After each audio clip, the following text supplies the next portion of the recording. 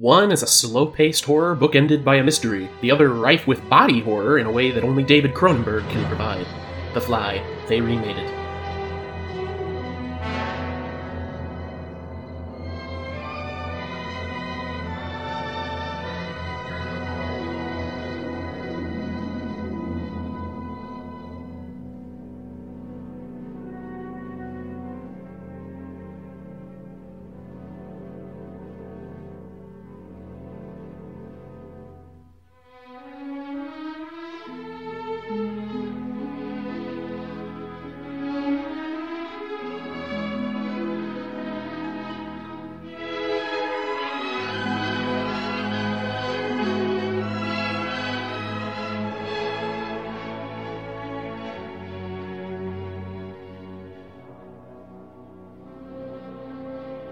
Hi, and welcome back to another episode of They Remade It. I'm your host, Stuart. And I'm your host, Jacob.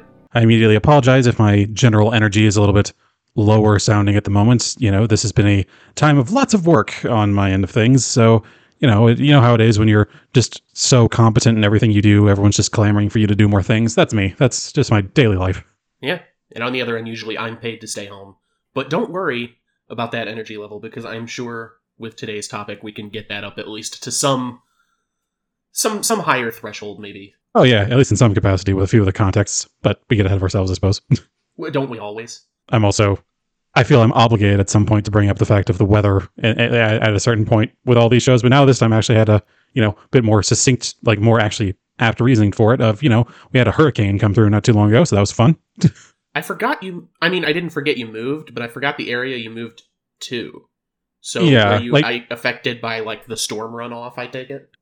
Yeah, just the runoff of it. It had only kind of reached tropical storm level by the time it had hit us. So obviously whenever you're in hurricane country, you get any range of, oh, there's no worry to be had to, oh, everyone batten down the hatches at all times.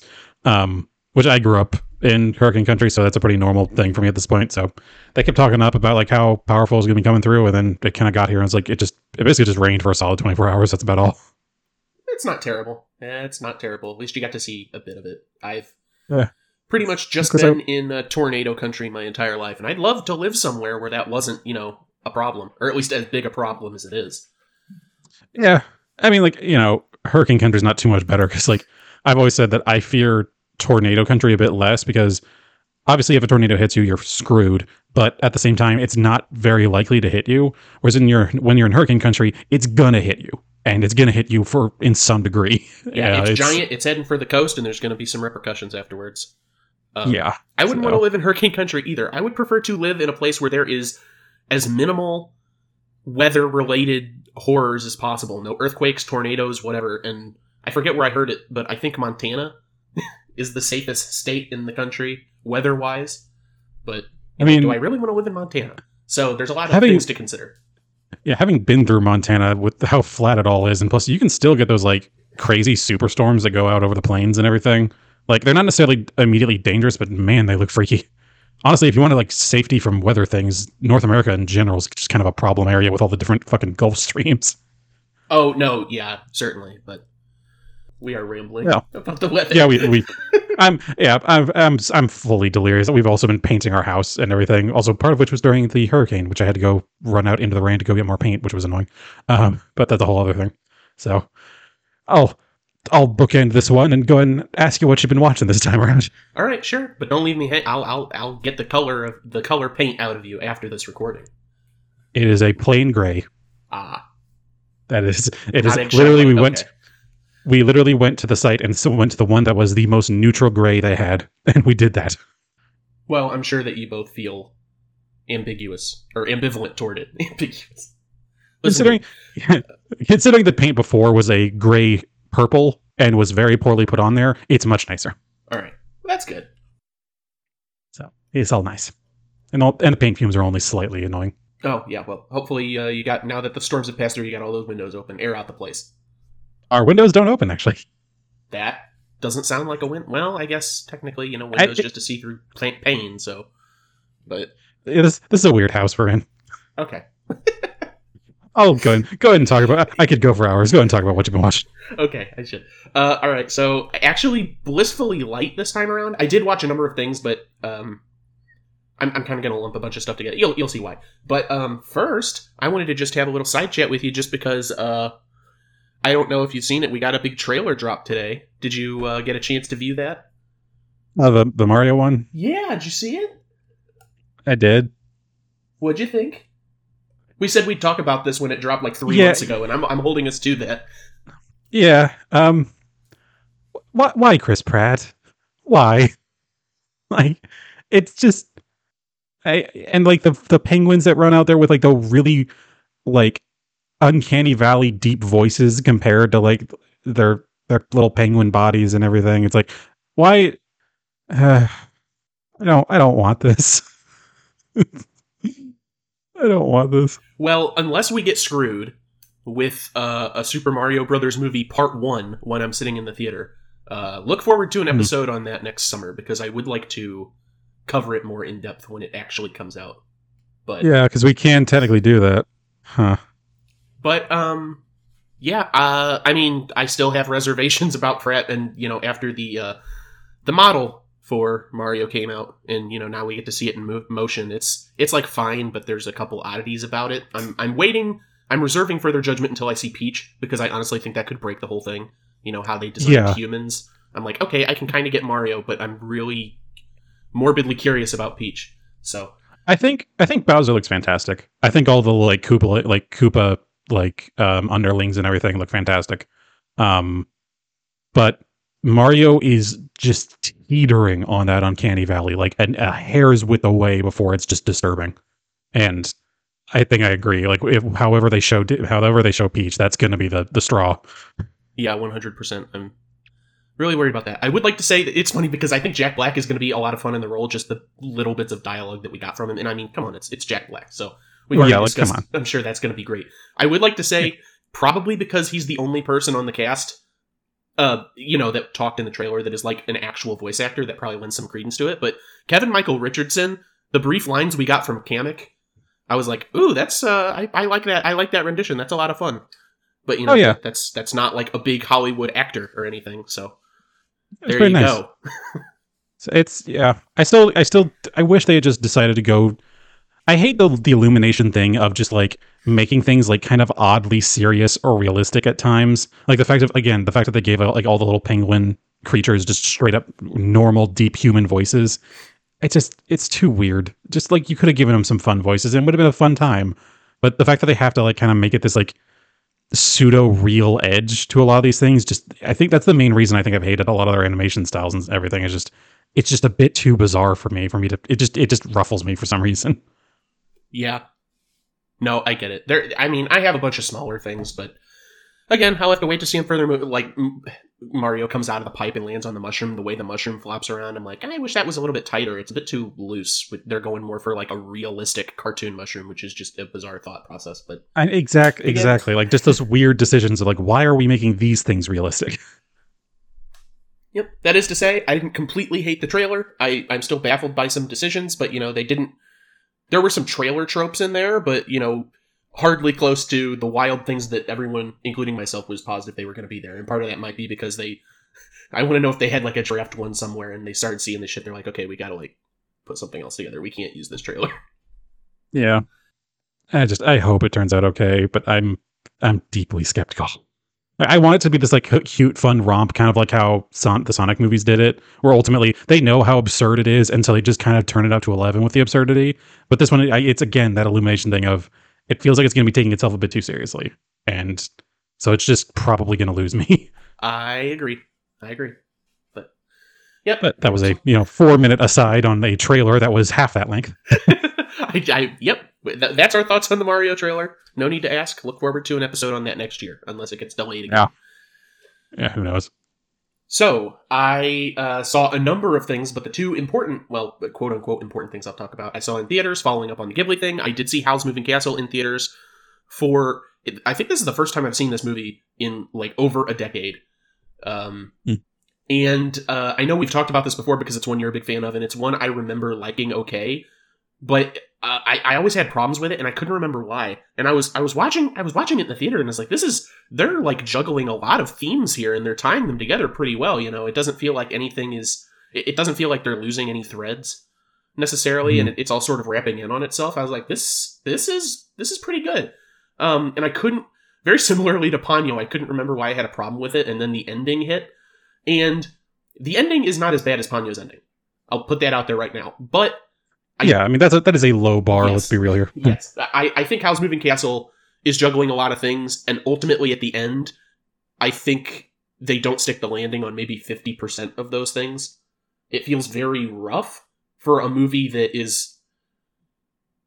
It definitely takes its time in a lot of places, which is good.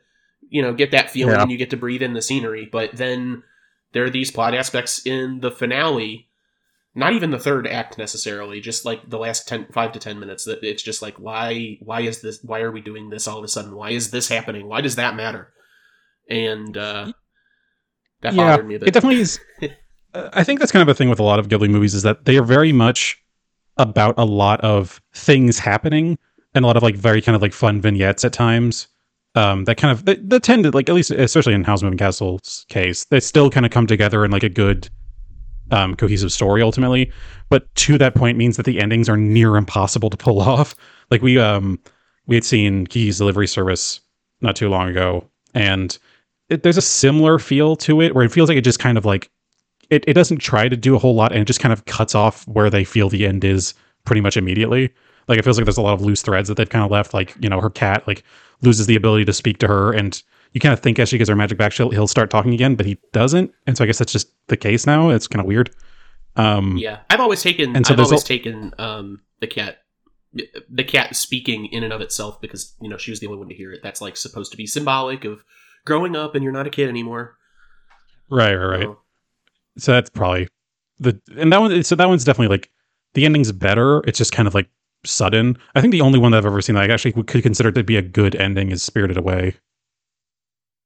Because that one does build up to a pretty climactic point, and then it leaves it in that, interesting way of like kind of leaving off and kind of leaving you with the questions of how that world will continue, how this girl's life will go on without it, and all that sort of thing. And so I think that's probably the best ending in any of the Ghibli films I've seen. I can't really think of any other examples. I think for that style, definitely. I'd say that's the reason they're sort of at the top of my list, but Spirited Away and Princess Mononoke, I really enjoy the endings and how everything comes together. But I think Spirited Away is the closest example to Howl's Moving Castle, because they're both adventures that are all over the place and have a lot of things going on that wrap back into the main plot. Something like Ponyo or Princess Mononoke or Arrietty or any of those other ones, a lot of the time it's a straight line plot with things happening either on the side or in direct response to what's happening, or they're causing the events that are happening. But more often than not, it's a straight line. And for Spirited Away and Howl's Moving Castle, it's like a wavy line where it seems to go all over the place, and they're picking up either new characters or plot beats along the way that they then have to handle. And I think Spirited Away is probably the best comparison to Howl's Moving Castle in that regard anyways. And I agree, it handles it a lot better. At least from what I remember. We'll see when I watch that in theaters next month to end the year of Ghibli. Yeah, true. Yep. Well, that's one of them. Yes. That's Howl's Moving Castle. The other thing I saw in theaters, I was unaware this was happening, but they rebooted Jeepers Creepers, the horror franchise, into a movie called Jeepers Creepers Reborn. Okay. It's no good. I had a feeling. The worst part is that the original like even the first ones, even those aren't good. Like, they're not good movies. They're like fun bad horror movies. I think the second is the closest to being something I could call decent. But the fact that they are already not good, and like, I was actually angry at this movie, and not because like I love the Jeepers Creepers franchise, I die for it, and this movie's not living up to my expectations. It was just like bad. It was poorly put together. It has the worst computer graphics I have seen in a theatrical release in a very long time. I gasped in the theater. That was how bad it was. I am not joking. But yeah, I don't have much to say. But that's the other thing where it's sort of all tied together, because I sort of rewatched those first 3 Jeepers Creepers movies prior to Reborn, just so they could be fresh in my mind. And already I thought they were bad movies. Unfortunately, this is almost like a well-known secret at this point. I had no idea that the director of the original 3 movies, even the one that came out in 2017, was like a convicted child sex criminal that was in prison for like 4 years in the 80s. Yeah. I did not know that. Yeah, like I remember hearing about that and just kind of just being baffled that people still are just like okay with that series. Yeah. Well, I mean, I already didn't really care for it before outside of some cheesy fun, but now it's like, that's not even like a separate artist from art like some people can with Woody Allen. That's just like completely too far gone. So suffice it to say, although technically we could do Jeepers Creepers Reborn on the podcast, we will not, or at least I won't. Yay! So Yay! Lion King and Jeepers Creepers, sand. Lion King and Jeepers Creepers, we will not be covering. Yeah, it's good to each have at least one that we're just like hard no on. Yes, that's mine. I used my one pull for Jeepers Creepers. So there you go. Well, we can have more. I'm not saying that we shouldn't have more. There's a lot of shit ones out there that don't deserve the time of day. I will cover The Beast with 50 Eyes, but I will not cover Jeepers Creepers. And that's my list. So cool. Well, mine's a bit less dramatic, I'd say. Okay. We've first one. I think we watched the movie. Because there's now a series out of it, A League of Our Own, or League of Their Own. A League of Their Own. I believe to be a heavily fictionalized account of the first women's baseball league that took place during World War II. Pretty tame, pretty easy movie. Ultimately, there's a lot of, it's very much the like '90s Tom Hanks kind of thing of, there's no real major conflict going on throughout it. Like, it's obviously there's moments of tension and conflict between characters and things, but like it never gets to a point of like tension or anything. It's just kind of a nice time. It's just kind of fun to watch, and I was like, yeah, I'm fine with that. Solid movie. I liked it for what it was. Oh, pretty good. I love John Lovitz in that movie. But yeah, we watched that so we could start watching the series that like the series A League of Their Own, because it gets a bit more kind of into the nitty gritty of it and talking about the fact of like, hey, a bunch of women going out to play in a very male centric game out in the middle of the 1940s when all the men are away. Yeah, a lot of these women are not straight. And it obviously goes into that. And again, I have no idea to what degree it's fictionalized or not fictionalized. It definitely felt like in the original movie, it felt like at times a lot of stuff was very forced heterosexual at a certain point, like even without the context of the show version of it, just because like a lot of times where it's like, everyone ends up with this kind of perfect match thing. And at times I was like, this feels like a 50s film, like a 50s PSA about like the getting a good relationship after the war and shit. But I've liked the series so far. We've only seen a few episodes in so far. It's a lot more intense. Obviously, it goes into it doesn't sugarcoat shit nearly as much. Like it goes into things like of misogyny and just general sexism, a lot of racism, and obviously homophobia and that sort of thing. Right. And so it definitely doesn't shy away from those subjects, which I can definitely appreciate, but still it's kind of it's at times difficult to watch, at least on a personal level, just because it's like, man, I just feel bad for these people. I don't want to see them going through shit. Yeah, no, it certainly has more time to pull a lot of those threads together too. Oh, absolutely, yeah. And so yeah, I like each of them for their own reasons, and then each of them has their own weaknesses. So they're both good. Obviously, I'll need to see how the show pans out further. Yes, and not to interrupt further, but Gina Davis, you're fine, star of one of the movies we're covering today, is like one of the lead characters in A League of Their Own. So there you go. In the movie, I should say. Yeah, not the series. No. Yeah. Not a ton of actors or actresses I recognize in the series. There's a few. Like Nick Offerman plays the character that Tom Hanks played in the movie, and he plays a very different version of him, which I actually really like. I thought he was kind of a cartoon in the movie, but yeah, I'm trying to. And then I think Nat Faxon is in that series, and I only know that because he was talking about it on Twitter. I wouldn't know who he plays, but I have no idea. And then I had one more that I'm blanking on now, and it's driving me insane. Hannah's started showing me the show Abbott Elementary, actually. What is this? It's kind of like, what's that? I said, what is this? It's kind of like, it's the shorthand way of saying it is basically it's a new kind of like the Office style show. Kind of the whole thing of like pseudo film crew is filming this group of individuals, but instead of an office, it's at a inner city elementary school. Oh, like a mockumentary. Okay. Yeah, like a mockumentary. And so like I've never been huge on the mockumentary thing. I never really got into The Office or like Community and that sort of, not Community, Parks and Rec. Like Parks and Rec and that sort of stuff.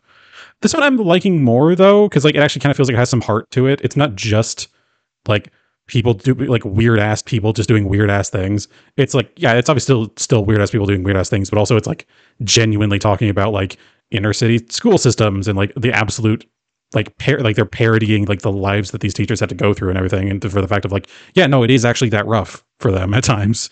And so I like it for that it's got a lot of heart.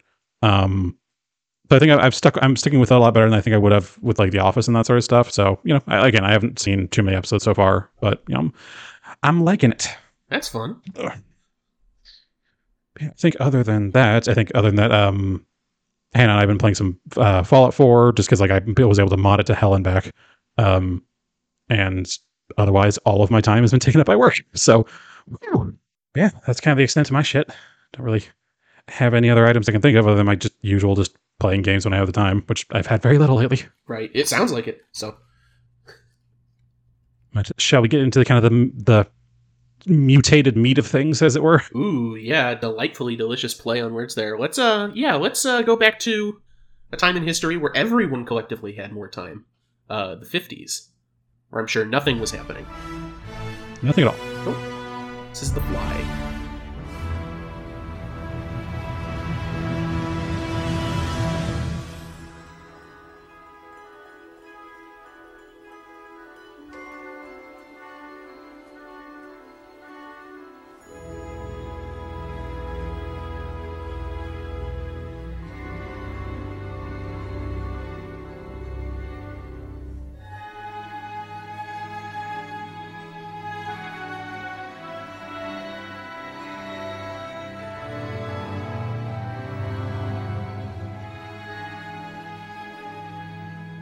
Alright, first up we will be talking about The Fly, 1958, directed by Kurt Newman, and based on the short story The Fly by George Langeland? Langeland. In Montreal, Quebec, yes, this takes place in Canada, scientist Andre Delambre, voiced, played by David Hedison, is found dead with his head and arm crushed in a hydraulic press. Although his wife Helena, played by Patricia Owens, confesses to the crime, she refuses to provide a motive and begins acting strangely. In particular, she is obsessed with flies, including a supposedly white-headed fly. Andre's brother Francois, played by Vincent Price, lies and says that he caught the white-headed fly so that Andre's wife will tell him the truth, explaining the circumstances surrounding Andre's death. In flashback, Andre, Helena, and their son Philippe, played by Charles Herbert, are a happy family. Andre has been working on a matter transporter device called the Disintegrator Integrator. He initially tests it only on small inanimate objects such as a newspaper, but he then proceeds onto living creatures, including the family's pet cat, which unfortunately fails to reintegrate but can be heard meowing somewhere in the void. Following this is a guinea pig, which he is successfully able to teleport. After he is satisfied that these tests are succeeding, he builds a man-sized pair of chambers. One day, his wife, worried because he has not come up from the basement lab for a couple days, goes down to find Andre with a black cloth draped over his head and a strange deformity on his left hand. Communicating only with type notes and knocking, Andre tells her that he tried to transport himself, but that a fly was caught in the chamber with him, which resulted in the mixing of their atoms. Now he has the head and left arm of a fly, and the fly has his miniature head and left arm, though he keeps his mind. Andre needs her to capture the fly so he can reverse the process. After she, her son, and their housemaid exhaustively search for it, she finds it, but it slips out a crack in the window. Andre's will begins to fade as the fly's instincts take over his brain. Time is running out, and while Andre can still think like a human, he smashes the equipment, burns his notes, and leads Helena to the factory. When they arrive, he sets the hydraulic press, puts his head and arm under, and motions for her to push the button. Andre's arm, unfortunately, falls free as the press descends, and trying not to look, she raises the press, replaces the arm, and activates the machine a second time. Upon hearing this confession, the chief detective on the case, Inspector Shiras, played by Herbert Marshall, deems her insane and guilty of murder. As they are about to haul her away, Philippe tells Francois that he has seen the fly trapped in a web in the back of the garden. Francois convinces the inspector to come and see for himself. The two men see the fly, and both Andre's head and arm trapped in the web as Philippe told them. It screams, "Help me," as a large brown spider advances on it. Just as the spider is about to devour the creature, Shiras crushes them both with a rock. Knowing that nobody would believe the truth, Francois and he decide to declare Andre's death a suicide so that Helena is not convicted of murder. In the end, she, Francois, and Philippe resume their daily lives. Sometime later, Philippe and Helena are playing croquet in the yard. Francois arrives to take his nephew to the zoo. In reply to his nephew's query about his father's death, Francois tells Philippe he was searching for the truth. He almost found a great truth, but for one instant he was careless. The search for the truth is the most important work in the whole world and the most dangerous. The film closes with he and Philippe leaving the yard. Now on to 1986's The Fly, directed by David Cronenberg, and once again based on the short story The Fly. Brilliant but eccentric scientist Seth Brundle, played by Jeff Goldblum, meets science journalist Veronica Quaife, played by Gina Davis, at a Meet the Press event held by Bartok Science Industries, the company funding his work.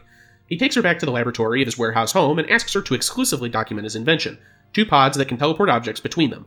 While the telepods can transport inanimate objects perfectly, they are unable to teleport live tissue, as demonstrated when a baboon is turned inside out after being teleported. As they experiment with the invention, Seth and Ronnie, nickname for Veronica here, begin to form a relationship. Using 2 stakes, one a control and one teleported, Seth discovers that the machine is creating a synthetic version of biological material rather than the object itself. He reprograms the system to understand the makeup of living tissue and successfully teleports a second baboon. Ronnie departs before they can celebrate, and Seth worries that she is rekindling her relationship with her editor, Stathis Borans, played by John Getz. She actually left to confront Stathis about a veiled threat spurred by his jealousy of Seth to publish his telepod story without her consent. While drunk, Seth teleports himself alone, unaware that a housefly has entered the transmitter pod with him. He emerges from the receiving pod seemingly normal. After Seth and Ronnie reconcile, Seth exhibits sugar cravings and increased strength, agility, stamina, and sexual potency, which he believes resulted from the teleportation purifying his body. Ronnie becomes increasingly concerned about Seth's deteriorating sanity, as well as strange bristly hairs growing from a wound on his back and developing sores on his face. When she expresses her worries, Seth becomes aggressive, insisting that the process is beneficial. He tries to force Ronnie to undergo teleportation, but she refuses. Following this, Seth goes out to a bar and partakes in an arm wrestling match, leaving his opponent with a compound fracture. He brings a woman named Tawny back to the warehouse where they have sex. After that, Seth tries to coerce her into teleporting. However, Ronnie intervenes and Seth throws her out. When his fingernails begin falling off, however, he realizes something is indeed wrong. He checks his computer's records and discovers that the telepods confuse the 2 life forms, fusing him with the fly at the molecular genetic level. Seth continues to deteriorate, losing body parts along with his human appearance. After several weeks, he reconnects with Ronnie and reveals he is slowly becoming a hybrid creature that is neither human nor insect, which he has nicknamed Brundlefly. He has also begun vomiting digestive enzymes onto his food before eating and is able to cling to walls and ceilings. He also discovers that he is losing his human reason and compassion and is now being driven by primitive impulses he cannot control. Seth installs a fusion program into the telepod computer, planning to dilute the fly genes in his body with human DNA. Ronnie discovers that she is pregnant with Seth's baby and has a nightmare of giving birth to a particularly horrifying giant maggot. She demands that Stathis persuade a doctor to perform an abortion in the middle of the night, but Seth overhears Ronnie's fears and abducts her before the procedure occurs. He begs her to carry the child to term since it may be the last remnant of his humanity. Stathis breaks into Seth's lab with a shotgun, but Seth disables him using his corrosive vomit to destroy Stathis' hand and foot, stopping just short of vomiting acid onto his face when Ronnie screams at him to stop. Seth reveals his final plan to Ronnie. He will use the telepods to fuse the 2 of them, along with the unborn baby, into a single entity to become the ultimate family. During a struggle, she accidentally tears off his jaw, which triggers his final transformation, shedding his decaying flesh to become a monstrous, insectoid human creature. Seth traps Ronnie in the first telepod, puts himself in the other, and begins the countdown. A weakened Stathis recovers his shotgun and severs the cable connecting Ronnie's telepod to the computer. Seth breaks halfway out of his own pod, but the fusion process activates, gruesomely amalgamating him with a chunk of the telepod. Seth crawls to Ronnie and places the end of the shotgun to his head, silently begging her to end his suffering. Looking on at the creature that was once Seth Brundle, she tearfully fires, killing him instantly, then falling to her knees in despair. And that's The Fly! It was gross. In a good way, obviously. Oh, yes, of course. But I'm sure we'll have more thoughts about that after this.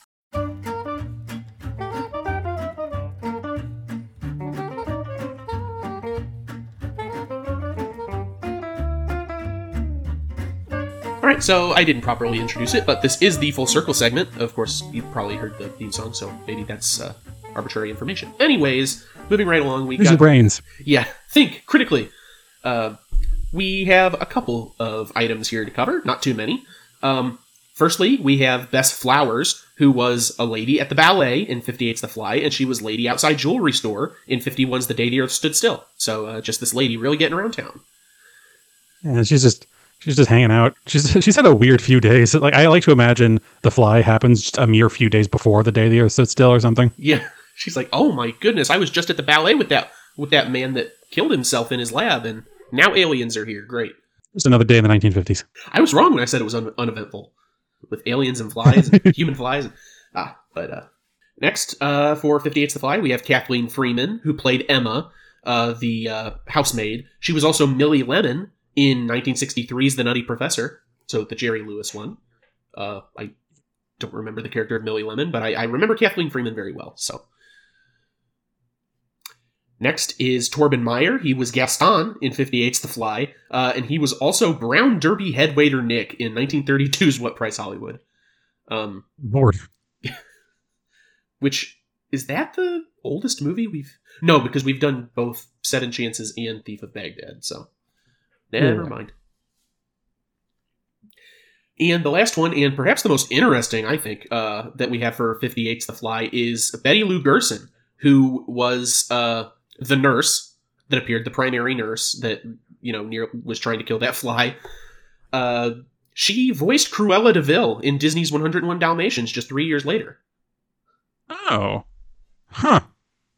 Wouldn't have put that one together. Yeah, I had no idea. And, of course, for 86's The Fly, we only have one, but it's a big one. It's Jeff Goldblum, who was Seth Brundle in The Fly, and he played David Levinson in both Independence Day movies that we covered earlier this year. Let's see again, Mr. Goldblum/Blum. Yeah. You weird motherfucker. Nice to do twice in 2022. Is it Bloom or Blum? The way he responded to that question was, "How dare you speak to me?" Is that real? I'm not. That's an honest joke. I mean, that's a thing he did one time. Yeah, okay, it's like people always ask me, "Is like, is it Goldblum or Goldblum?" And I always respond to them the same way. How dare you speak to me? All right, that is funny.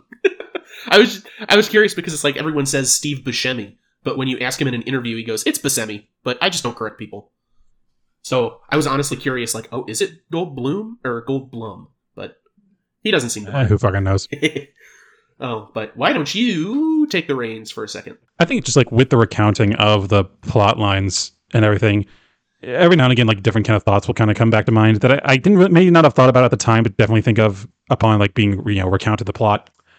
Where does a dude get 2 different baboons from? Just to like have. Like, I know they were funding his experiments and everything, but there's got to be something you got to sign to just like own a baboon, let alone 2. I assume that Bartok Science Industries was funneling these things from the zoo at night. I guess. I really did not think about it until then. It's like, oh yeah, this dude just straight up just has 2 baboons hanging out in his house. I mean, very swiftly soon after 1, but it just kind of only struck me as like, no, that's weird, right? That's definitely weird. Which like it feels like there's a lot of moments in like 80s films where they feel like they have to have, this feels like an oddly specific cut, but it feels like there's a lot of moments where they tried to have like monkeys and that sort of thing in movies so that like actors could interact with them, because like that's now in a time when you could like have a certain level of animal training and everything that you could do that wasn't also just straight up abusive. And so it's just kind of funny to think about. It's like I feel like there's been a lot of other, like especially like kids movies and stuff that had that sort of like interaction, but now it's just in The Fly. Soon after, like, when he's like kind of hugging the baboon that survives, we're meant to forget that no, he just straight up turned one inside out a few minutes ago. Yeah, I mean, he even is holding the baboon and apologizes to it, like, "Sorry, I killed your brother." But yeah, which it's just majorly kind of fucked. But that whole movie is. Yeah. But I'll get into more points of that. I really just had that at the forefront of my mind for that one. But the bigger one I wanted to talk about was for the original, the 1958 one. Was it just me, or did you get the vibe too that it just kind of felt like that whole movie was just an advertisement for the 1950s? Just like in general, it feels like it very much imbibed the 1950s. Because we have done a few movies at this point that in that earlier era, kind of like Scarface to some degree, and a few other ones like like the remake for the first remake for A Star Is Born. It feels like there's always that kind of sense of there's a lot of preachiness going on at times. It almost feels like. But it felt like, especially for this one, it just really was just like extended diatribes talking about like the marvels of the modern era and all that sort of stuff. Like way more than even it felt like parodies of movies from that time period would have done. Like when he started describing like the whole process of like how the disintegrator integrator, which is such a stupid fucking name for a device, I just gotta say, just going on and talking about like how. It's like we are teleported between these 2 locations in the same way that the images on your television screen are teleported and all these different things, and like going on and on about like the modern technological marvels that he is now becoming a part of and all these things. I was just at a certain point just want to be like, okay, at what point do you end up in the press? Because like I'm wanting that to happen sooner and sooner. I don't know when it was, but I mean, ever since like the turn of the 19th century, we had been like messing with atoms and things like that. But yeah. I think it was in the 1950s when we started like developing honest to God, like particle accelerators and started working with particle physics. So that might have had a hand in it. Maybe it was just in the public conscience. Yeah, like once the Manhattan Project had kind of like not necessarily broken open, but like once all the results of that started making its way into kind of the public zeitgeist, at least with like new products and like new research initiatives and everything. It became pretty commonplace. I mean, that's where the term a nuclear family comes from. It's not for like any sort of like literal atomic thing. It's literally just because like a type of family during the nuclear age. Right. And so that definitely became a very popular subject, especially into the 50s, like especially the late 50s, it feels like. Because early on, it was still kind of like a touchy subject because of like, oh yeah, we blew up 2 cities with these things. But by the end of it, it was like, then it became popular. So yeah. Huh, I wonder. You can just make anything entertaining at the end of the day. It feels like, huh? Yeah. I didn't have to be there, but it was televised and it looked cool. Oh boy. Yeah. Yeah, that's certainly a firework if nothing else. Ooh, yes. You gotta wonder the types of things that he built and sold to the government, because they like Vincent Price's character throws that out there, you know. Yeah. He's not just making things for fun. But also, like, he is definitely a Canadian national at the very least. Like, he's not. I wonder where exactly his stuff was being sold to at the end of the day. I'm starting to think Mr. Delambre had a few Russian friends at the end of the day. That's like, where the hell was he getting some of that tech? That's true. I didn't know they were in Quebec. I missed that part of the movie until I was reading the synopsis. I don't think they ever explicitly say it. Okay, so I was like, just in the movie, I was like, it's fine that they're all French, but it's at the same time, it's an odd choice. I was like trying to wrap my head around it, and now I guess I know. I know why. I'm willing to bet that if we look into the original short story, the original author of that short story probably was from Quebec. And so that's probably where he got like his sense of like, context and everything, which like, that's a simple enough thing to do. Mm-hmm. But it did kind of, for whatever reason, just, I know it's the Anglo-Saxon in me saying this, but like ultimately it's like nothing takes me out of an experience more than having to relate to the French. That's horribly rude. That's in no way serious, but the point stands of like, it was kind of weird just throughout of like, just everyone's very casually extremely French. And it had to have come from like the short story, or at least the author's background, maybe, because it's not really, again, it's fine that they're French. It's just not like doing anything. So at the time it felt like a meaningless decision, but maybe it's also meant to give like some level of separation from like the United States or something, of like, these horrible inhumane experiments, they're not being done by blue-blooded Americans or whatever. Happening in Montreal. Yeah, just pin it on the Canadians. Not just the Canadians, the French Canadians, the ultimate enemies of the red hot blooded American. But yeah, it's a little, I don't know. It's just, there's a whole general vibe of the movie I couldn't really get behind in general. Like the fact that they have Vincent Price in this and he's not the main character. Like every time he was on screen, I thought he was obviously dynamite because it's Vincent fucking Price. I was not a huge fan of David Hedison. I'm going to be honest. I think he was kind of dull. He was extremely bland, and I'll say this right now. This is one of those things where I don't just throw around the word favorite. I have this weird thing in my mind where I draft up specific favorites and I stick to them unless something comes along to dethrone it. Vincent Price is in my top 5 favorite actors for all of his horror work. And I think I was blinded by the fact that Vincent Price was in it when I first saw this movie, The 58th Fly, which was in college. Yeah, it was in college the first time I saw this. It was like a horror movie night, and the only movies we ended up watching were The Tingler and The Fly, 2 horror movies with Vincent Price in them. So I remember really liking it, but on this rewatch, I was like, this is so dull. I am so bored. It's real dull, and isn't it? Vincent Price is completely wasted in this. Not that he's drunk, he's not being utilized. I will also say, though, to then kind of like shift back over to the remake as well, I was kind of surprised by how much languid feel there was in the 86 version as well, because like it really, at least the original one at least had a sense of a continuous plot, but it really did just kind of feel like the 86 one, it just kind of went in cycles of, girl goes over to Ronnie goes over to Seth's place. They have some amount of interaction with the teleporter. They leave. There's some level of like strain whenever they go or whenever they come back together. Repeat throughout it until the end when one of them is dead. It's like, it was weird seeing that cycle kind of go on as we're watching this man turn into a complete and utter freak of nature. It's like, I kind of would have assumed, and I think there's a few sequels actually to the 86 film that I think goes into this, but I would have hoped to have some other wider interaction with the world with the way that they were kind of going about it. like, because as it was, there really wasn't much for them to do. It really was just them being in a room watching, Jeff Goldblum being in increasingly, like, obviously incredibly convincing makeup and effects and everything. Like, don't get me wrong, that kind of sold the whole thing ultimately. But otherwise, it's just kind of like, oh, this sucks. Just kind of just move on, continue forward, just do it again tomorrow, whatever the fucking cycle of things is. To the first point, I will say there are a number of sequels. There's actually 2 sequels for the 58 movie, Curse of the Fly and Revenge of the Fly.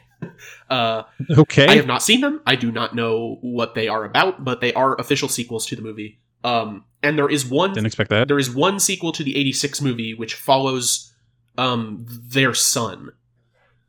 Gotcha. I figured that'd be the case. Yeah. So.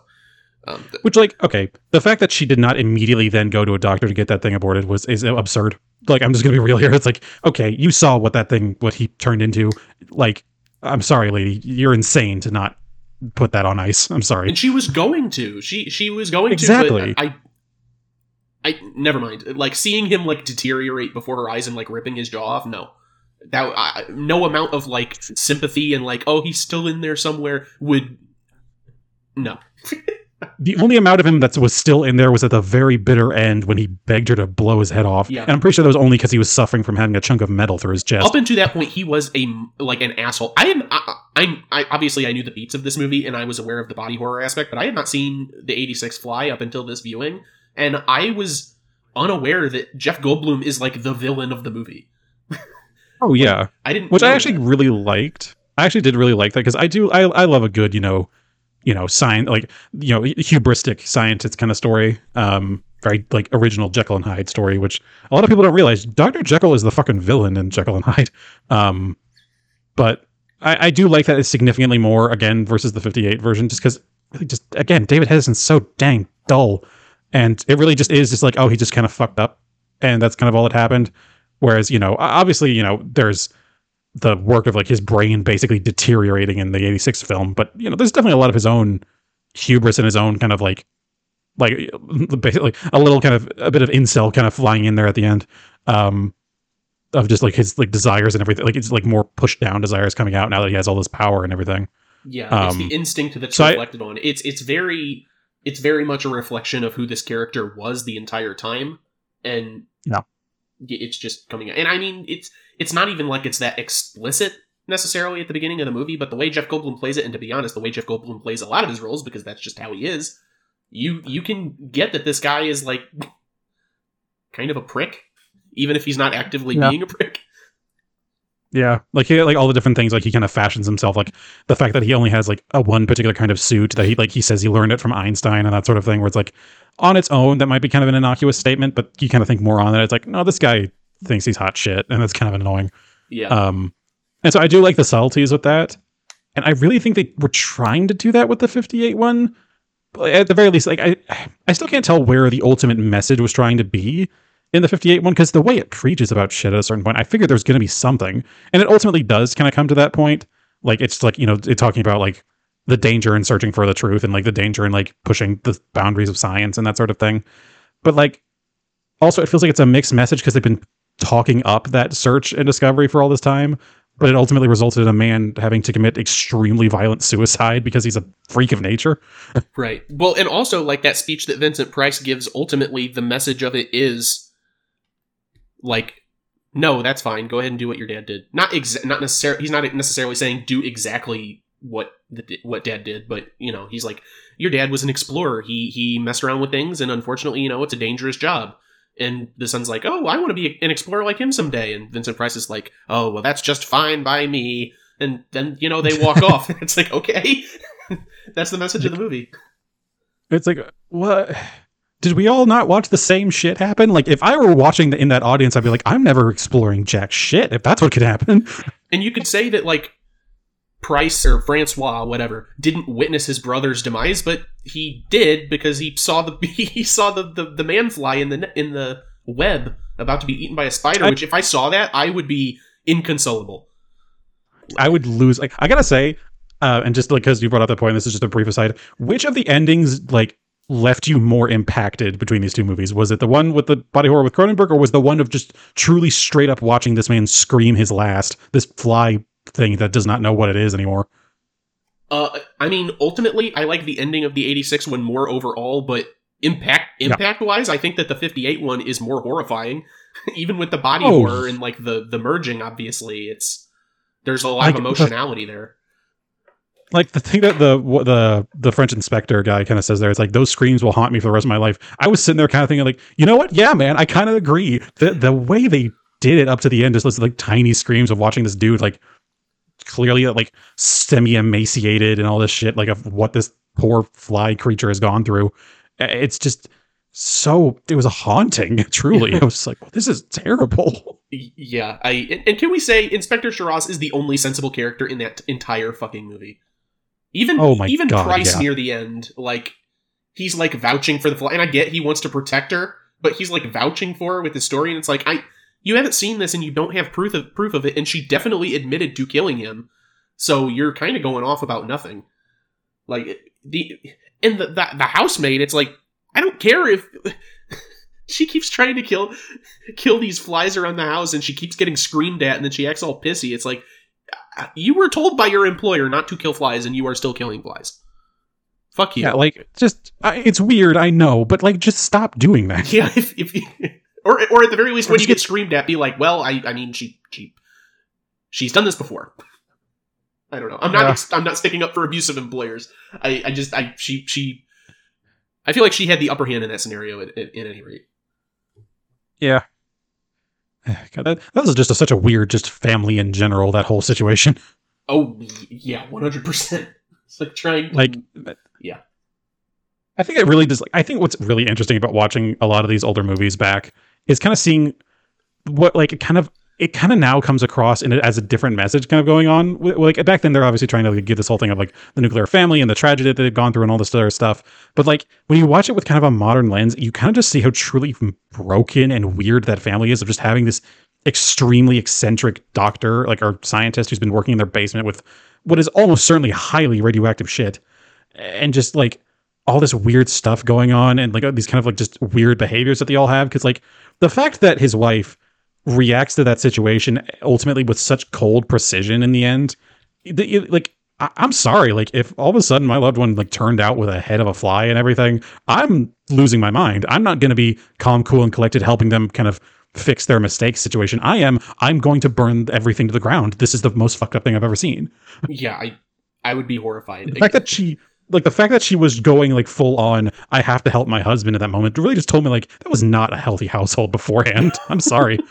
It's just so weird. I mean, obviously, it's as if the, relationship dichotomy is any better in the remake, but still, at least there's, like, at least they react to it pretty realistically. No, yeah. And I mean, that wasn't healthy, but it wasn't portrayed as, like, the ultimate love necessarily. And they weren't, like, married with years of experience either. So it feels a bit more naturalistic, I think. Yeah, but at the same time, it's like, it just also just gives me a more fond look at this original one, but not in the way that they intended, because it's just like, it just does make it feel like a more otherworld, not necessarily otherworldly, but truly, like, more tension filled situation than it really kind of ended up trying to do. Because as it was, like, not a whole lot ended up happening in the end. It was just like, oh, I have this teleportation thing. Oh, I fucked up. We need to fix it. Can't. Okay, I'm gonna die. And that's it. Meanwhile, we get to see Jeff Goldblum go truly to the circles of hell with his transformation. It's just like, which I think at this point I'm just looking for, depth and things to like that really weren't there to begin with. But you know what? That's a fine interpretation. Fuck it. Yeah. We're allowed to do that. I mean, something I really enjoy about the 86 film just overall is that in the same way that the 50s one kind of fits the 50s and it feels like a commercial for the 50s. A lot of the set pieces are very 80s in the 86 one. Sans his lab. Mm-hmm. By the time you get into his lab, it's like, it's a dream, like, studio apartment sort of space, that you would see, like, an artist in. Like a warehouse apartment? Yeah. It's been too long since I've seen it, but After Hours, the Scorsese film, I think I talked about on the show earlier this year, maybe? There's a scene in that where he's, like, going to see, like, this woman that makes sculptures, and it's a very similar, this warehouse apartment sort of space. And it's all blue and lit by these weird lights. And honestly, the science stuff doesn't even take that much take up that much of it. Like, there's one point in the movie where Goldblum is already, he hasn't begun transforming, but he's been merged with the Fly and he's feeling, up and at him. And he goes out and starts doing acrobatics on this bar in the middle of the thing. And it's like, you could not be doing this anywhere else. This is the place to be. This is the Dirty Dancing scene. Yes. And yet it doesn't feel like real life. It's so dreamlike, and I honestly enjoy that. I love that out of a horror. Oh yes, movie. There's a thing about the 80s where they really did kind of get that weird pseudo reality feeling just about perfect. Nowadays, when you do it with how perfected technology is, you usually just kind of end up with like more uncanny valley situations. And so I do agree. I do love kind of that whole feel of it, just like that unreality as it starts to set in of just like, okay, anything could happen in this space, and in the end, anything fucking does. Yes. Any and all. You just can't. You don't get that in the same way nowadays. Like you can obviously like have a similar feeling. You just have to do it a different way. And so I do love like just that that kind of omnipresent kind of mist that's in there and everything, and just this clear desire to not make it like perfect and prim and proper. I've talked about it on here before. Like a lot of older movies, they tended to create spaces that truly felt like lived in spaces. Like they let them be filthy. They let them be disorganized and all those sorts of things. And nowadays you see a lot of the same, even in the same like remakes of the same horror series. Like a good example is the Scream series. It just feels like every house and every room just feels like a fucking Instagram ad waiting to happen. It's just like, God, does anyone live here? Like I've lived in places that required strict like cleanliness levels, and it wasn't anywhere near this level. This is like psycho obsessive level. Yeah. No, it's just it. Yeah, I miss these kind of spaces and the ability to pull things like this off in the movie. And like I said, especially for a horror movie, it gives it a very specific feeling, especially when things start to go down, because you'll be outside either in her apartment or you'll be in the magazine offices, one of the cubicles there, one of the offices there where she's talking to her editor and ex. And it's like, okay, because that's not a terrible dichotomy to have. My God. And it's very much, the 80s feeling, but then inevitably, because that's where the plot's happening, you have to climb those stairs and you have to make it to that large steel door that slides open, and you're like, okay, this is where everything. And there's, even though it's not like, oh, I'm going to get jump scared, there is like a small feeling of dread going in there because of the way Cronenberg especially works with body horror. If you're the type of person to get squeamish with stuff like that, and you watch him transforming and like he's ripping nails off in the bathroom and popping pus out of his fingers or whatever, you start to get that feeling in the back of your neck whenever, someone's climbing those stairs and they get to that door. You're like, oh, don't open that door. I don't want to see what's in there. Yeah, like as far as, and I've always been like, I think body horror is probably the horror that gets me more than anything else, and it always has. I mean, I'm the kid who got like terrified of the trailers of the Son of the Mask movie from back in the day. Well, like just for the sheer fact of like the body horror on display was just haunting. And this one does it to a T. Like this one, yeah, like dread is definitely the best the best word for the feeling of all this going on. It's just like, my God. Like it's just like every time you're just like, man, what sort of fucked up shit is he gonna look like next? And every time you think it's gone as bad as it can, it somehow jumps another shark until the very, very bitter end where he's literally a human fly hybrid having now been merged with a huge hunk of metal. It's like, I didn't think it could get worse than when he turned fully into a fly. No, he's now writhing in active pain. This is horrifying. And the best part about the art of Cronenberg and how he's able to pull stuff off like this is, say you're completely not only unfamiliar with Cronenberg and his work, but you're unfamiliar with The Fly, specifically the 86 Fly. You don't know anything about it. You've never seen anything from it. And you're just watching this movie, and you know it's a horror movie. You know the tagline, be afraid, be very afraid. And you see the baboon scene, the first baboon scene, and there's the bloody handprint on the glass. And a lot of horror movies, that's it. It's like, oh no, the test didn't go well. Obviously, there's the blood. That's the scare. And then it goes inside the pod, and you see this puppet on the ground that's inside out and like twitching. That is like the first horror of the movie. So now when Jeff Goldblum gets hairs on his back and he starts developing pustules, you're horrified the entire time, even if it's relatively tame by comparison, because you see it evolving and you remember that baboon and you're like, what is this going to be? What is this going to turn into? Yeah. And you're just thinking about that the whole time. Like, we just saw a creature's insides. What's going on inside him? Yeah, and that's the genius of having that baboon up so close to the beginning of the movie. Not just to set up the story, but like to set up the way the scares work. Oh, I love it. So like, as it is, I can truly never consider the original to be a horror, maybe a thriller, more closely a mystery. Mm-hmm. Like you said in the beginning. But yeah, the 86 one is about as quintessential like 80s horror as you can get, despite the kind of moment of the plot that I kind of lambasted earlier, which even now thinking back on it was probably just the whole point of it. The cycle of that was meant to, it's that continuous build up and kind of waning down between those kind of major excursions of like, okay, we see things kind of normal. Oh, we've been introduced to something pretty terrible. Oh, now there's a wider bad implication going on. Oh, it's getting worse. Oh, it's getting worse. Oh my God, please make it stop. It's not stopping up to the point when she rips his jaw off and you're like, oh, yep, here we go. And then it just like starts, which in and of itself is like horrifying. And that's a great monster design. One of the great monster designs. Oh yeah. Though, my God. Also, if I want to be like horrible cinema sins, whatever, I'm like, why did her ripping off the jaw trigger like his feet to explode? I don't know, but I don't really care. Yeah, whatever. Like, listen, we were able to look over the fact that this dude just has 2 baboons in his house in general, so like we can look over some other stuff. It's fine. Yeah. It's and obviously like there are times when it's easier to kind of it's harder to tell which ones are better, but yeah, no, it's impossible to not call the 86 one better. Like despite like it felt like the 58 one was trying to do something, but like we said before, it feels like it was just kind of muddled by the end of like, oh, it's ultimately this search for truth, and yet this ultimate search for truth ended in about as horrifically a way as you possibly could have. So what are we meant to be encouraged by here? Was there a lesson, or was this just like one of those Twilight Zone episodes where it's basically like, damn, wouldn't that have been fucked up? Anyway, I'm Rod Serling. Yeah. Unfortunately, the ultimate downfall of the 58 one is just it's trying to do some interesting things, but it doesn't really pull them off. It doesn't have a core cast, primarily the 2 leads. Well, that's not even fair. David Hedison, I will say, does not really pull it together for me. But I will say Patricia Owens as his wife fucking pulls it together every manic episode that she has in like the Screaming Fit. She's trying. Yeah. She is trying very hard. Yeah.